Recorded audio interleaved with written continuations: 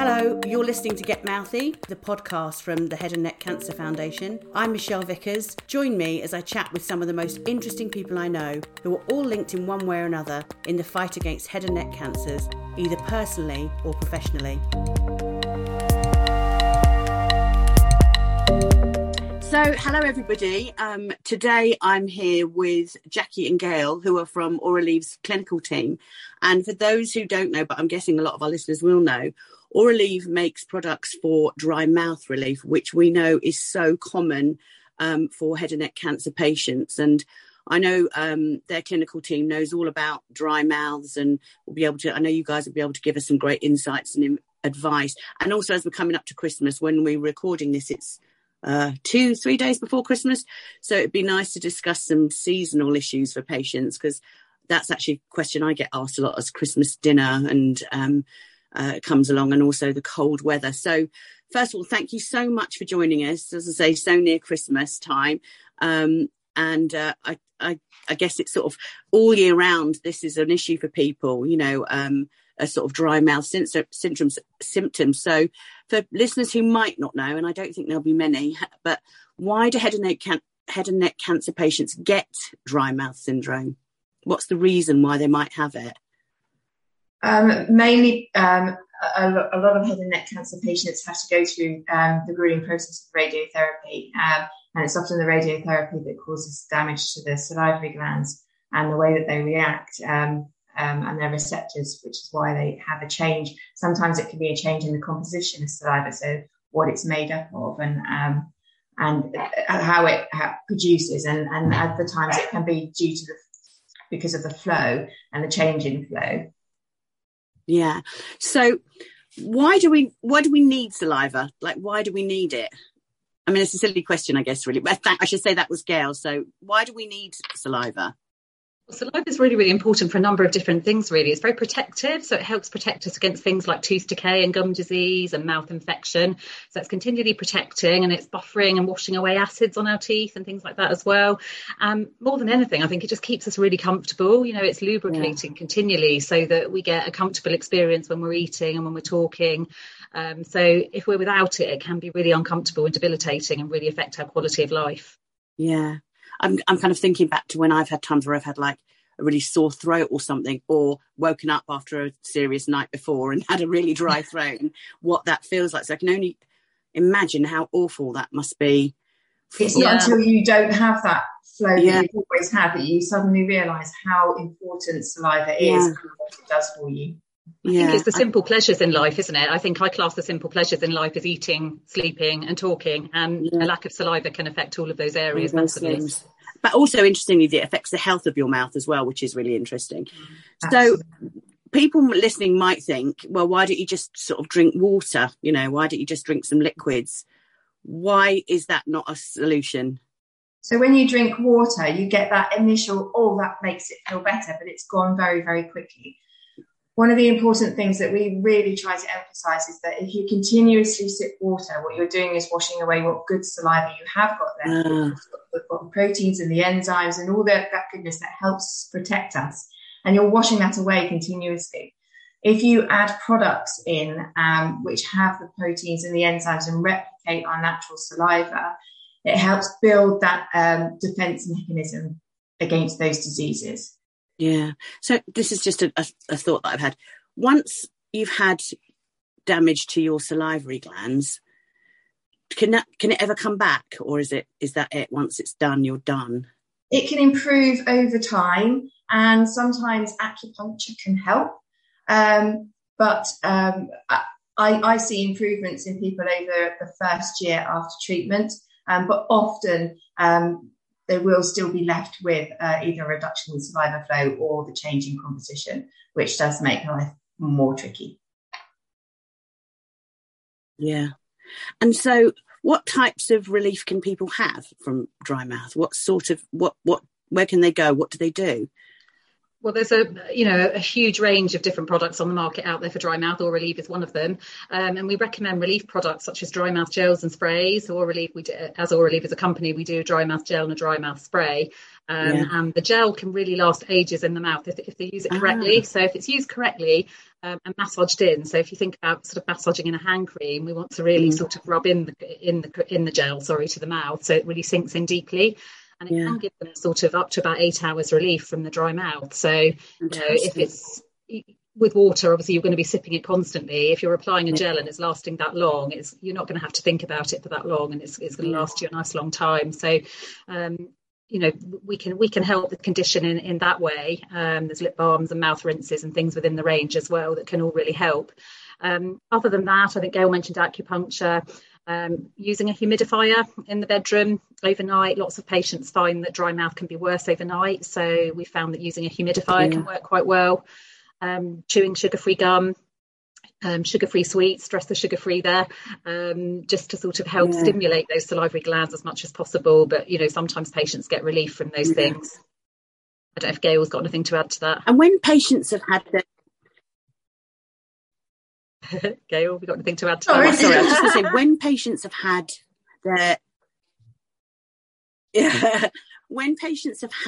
their whenever they've had their treatment, whatever it is that causes them then to have this, do their practitioners tell them about all of this, about these products that are out there?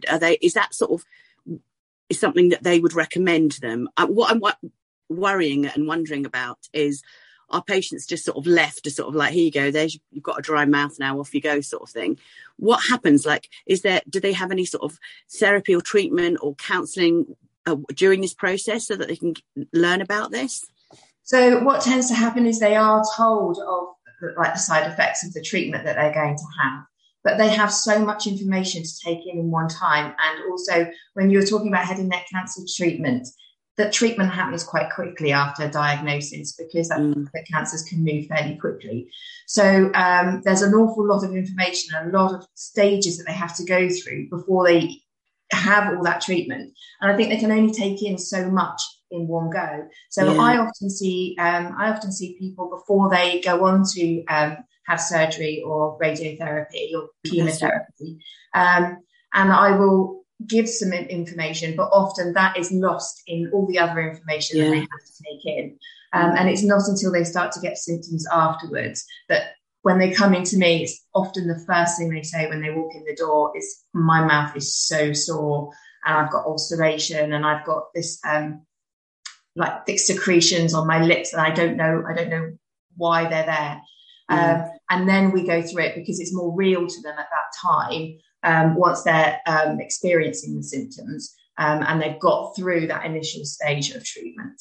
Yeah, because I think it's quite a common thing when we talk about even like nutrition. And yesterday we were talking about yoga to help with patients, in recovery, that I think quite often you're so focused on just getting rid of the cancer, the sort of the what next. I think, we spoke to a surgeon a while ago and he was sort of saying, it's almost too daunting to tell patients you're going to have this treatment, then afterwards you're going to have dry mouth, you may have dental issues, you may, that's such a big long journey. Whereas I think in your mind you're thinking, well, I'm just going to have chemo or whatever it is, and then that'll be it. I'll be done and I'll be well again. Life will be as normal. And I think it is a lot for people to take in. And I think quite often it is just overwhelming, isn't it? Some people, I'm the sort of person I'd want to know it all, but I know a lot of people don't want to know, do they? They kind of like, let me just get over this one bit, then I'll get over the next bit, and then the next bit. So it's great that you offer that, but people then often quite come back to you afterwards.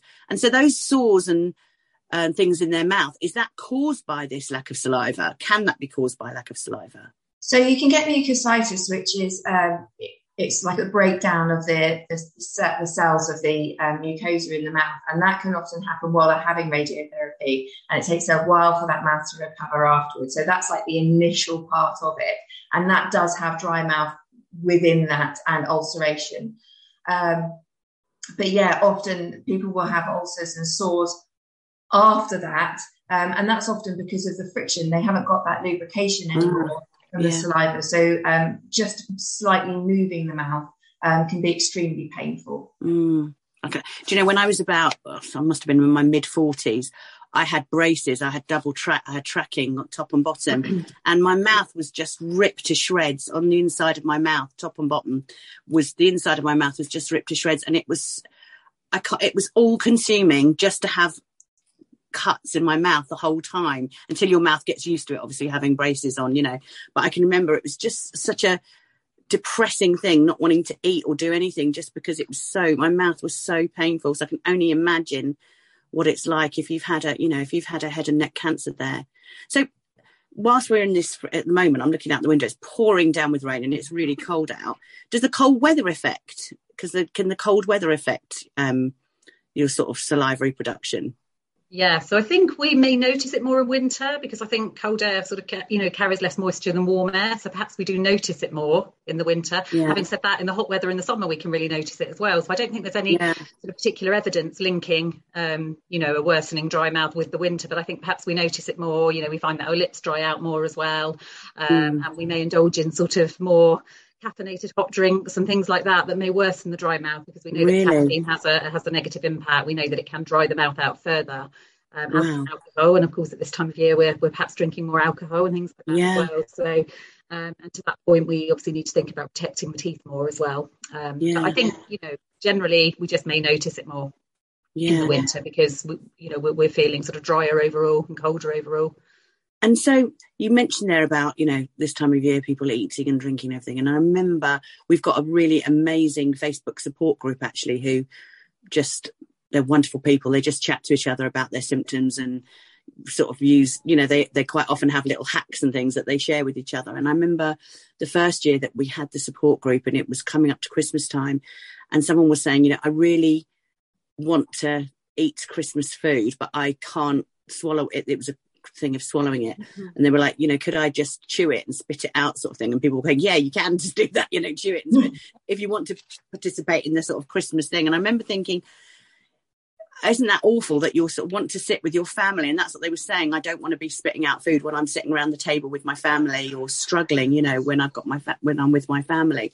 So as food is such a huge part of Christmas, what can people be doing to help themselves? You said about alcohol drying out your mouth. So are there some sort of good do's and don'ts for around Christmas time? Well, you don't want to limit yourself completely. And things like alcohol is very enjoyable and things like that for some people. I don't know what Gail's thoughts are on this, but sometimes I just recommend rinsing with water afterwards. Just really sort of looking at sort of caffeine and intake. In terms of food, I think it's about just sort of going for softer foods, smothering the Christmas dinner in gravy, the Christmas pudding with custard, just to really moisten the foods and make it softer, and also make it cooler as well. Make sure that it's at room temperature before eating, because that can be really uncomfortable. Spicy, salty foods can be quite aggravating as well for a dry mouth. So I think that's really much as well. Meats as well are a real problem for people. So maybe go more for the vegetables that have moisture within them, things like that. And as Jackie said, water, lots of water. Maybe applying a product before you go to eat as well. So rubbing it in, so you've got that release of oxygen and water molecules before you even try to eat. But that's interesting. So basically what you're saying is sort of moist food. I was thinking about the sort of toughness of food and things like that, but what you're saying is actually food that has got moisture in it. So like your nice sort of Brussels sprouts and things like that, like you say, custard and gravy, things that have moisture in them will really help people at Christmas time. So that's really good to know. So I'd love people to find out, how can they find out? I suppose there's two elements here. One is about your products and how can they find out about them and how they might help them. But two, where do they go? If any of our listeners are listening to this going, I'm at my wit's end with what's going on with my mouth and I don't know who to speak to. So first of all, I suppose, who should they speak to? Where should they go and who should they speak to about their symptoms? So initially, obviously the cancer support nurse who helps you through your process is really great to talk to, and they have a lot of advice and a lot of guidance as to where to go to. And also dietitians. Those specialists are absolutely fantastic and always open to questions and giving advice. But Oralieve, the reason why I work for Oralieve is that I love their products, but I also love the support that they give. They give support to patients, but they also give support to professionals as well. And so they're always on the end of the phone. They've got a fantastic website with an awful lot of information that you can go on and find out for yourself, but you can either email them, chat with them, you can give them a call. There's always someone on the end of the phone who will give advice. They're fantastic. That is fantastic. So just tell us now your details, your website and things like that. So we've got our website, oralievedirect.co.uk. They will send out patient samples as well. So if patients want to try the products, that they can get a sample sent out to them. That's absolutely fine. And as Gail mentioned, there's a lot of information and resources on there. So the website will have all the ordering details and things like that. So Oralieve can be purchased through Oralieve directly and also through Amazon and in some Lloyd's chemists as well on the high street. So widely available. But it's really important, I think, to visit the website because there are videos on there on how to apply the products as well, which is really important. And will there be some products that are more suitable for some people than there are for others? Like Gail, absolutely. Do you think you would recommend one for one? Yeah, some people will prefer to use the spray. Other people will prefer the gel. It just depends on the individual, really. We also have a mouthwash, which I absolutely love. It's like they've got a sort of real viscous kind of feeling to it. I recommend that after lunch, so you get that release of enzyme system for the afternoon. And then we have a toothpaste as well, which doesn't have any sodium lauryl sulfate. And doesn't have, it has a really low flavour, has the right amount of fluoride. So we take the irritants out, leave the good stuff there. And that has the enzyme system too. So you may find for some people that the toothpaste and the mouthwash is enough for them to get that balance through the day. But other people may want to use the gel and the spray as and when they want to use them too. So it depends on the level of discomfort that people are getting and really what works for the individual. Yeah, and I think that's the joy in getting a sample pack sent out, because they'll get a sample of toothpaste, they'll get a sample of gel, they'll get a sample of mouth rinse, so they can try the different things and see what works for them. And there's a really amazing lip balm as well. So if they're really suffering with dry lips, often at this time can be really useful as well. And again, it's enzyme based, so it lasts a long time on the lips. That's fantastic. Honestly, this is something, obviously, I knew about dry mouth syndrome, but I didn't know, there's so many things I've learned. I didn't know that why we need, what saliva's got in it. I kind of thought it was just there to sort of keep your mouth moist. I didn't realise it was like such a sort of a healing thing. But also just to know that there are so many products out there to help people who've got this. I'd love to thank you both for your time. It's been really interesting talking to you, and I really hope that the information that we've discussed today is going to help some of our patients out there who have this. So thank you both so much for your time. Well, thank you for inviting us along, and hope everyone has a lovely Christmas. For information, support and advice, including how to check your own mouth, look up hncf.org.uk or follow us on socials. Search HNCF.